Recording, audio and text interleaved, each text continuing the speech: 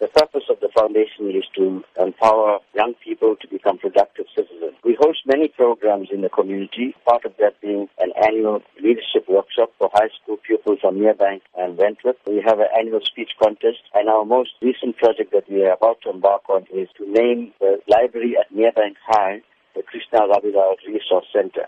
We also have a full-time staff member and an office. So in order to sustain our programs and the office, we're having this fundraising dinner and dance this Friday at the Enchanted Gardens at 6:30 p.m. What can be expected at the event? We're very excited about this fundraising project because the guest speaker that we have is Deputy Finance Minister, Jonas. He is a man of integrity. He has shown that he is not corrupt. He's shown that he cannot be bought.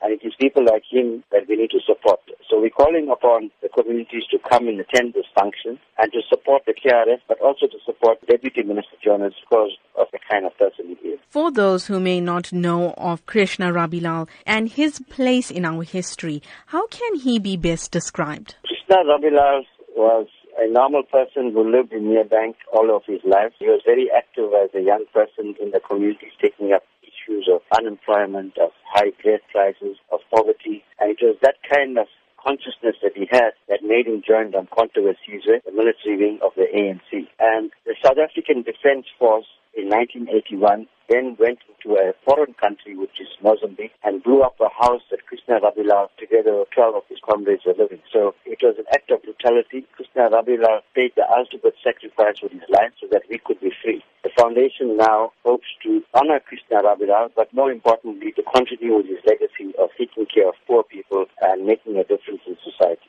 Going forward, what are the foundation's plans? We want to have regular monthly meetings with young people from the community of South Durban. We want to start off sports and cultural activities for them so that they become active and join an organization like the KRF. Krishna Rabilal, he attended Merebank High School. He was an excellent pupil. He had an A for maths, a higher grade. But because he failed Afrikaans, he couldn't get entrance into university. So we want to, through this library and the resource center, pass on the legacy of Krishna Rabilal. Future generations of young people must know who he was. And through this process of the library, they'll be able to be educated. And hopefully some of them will want to continue his legacy and get involved in community work.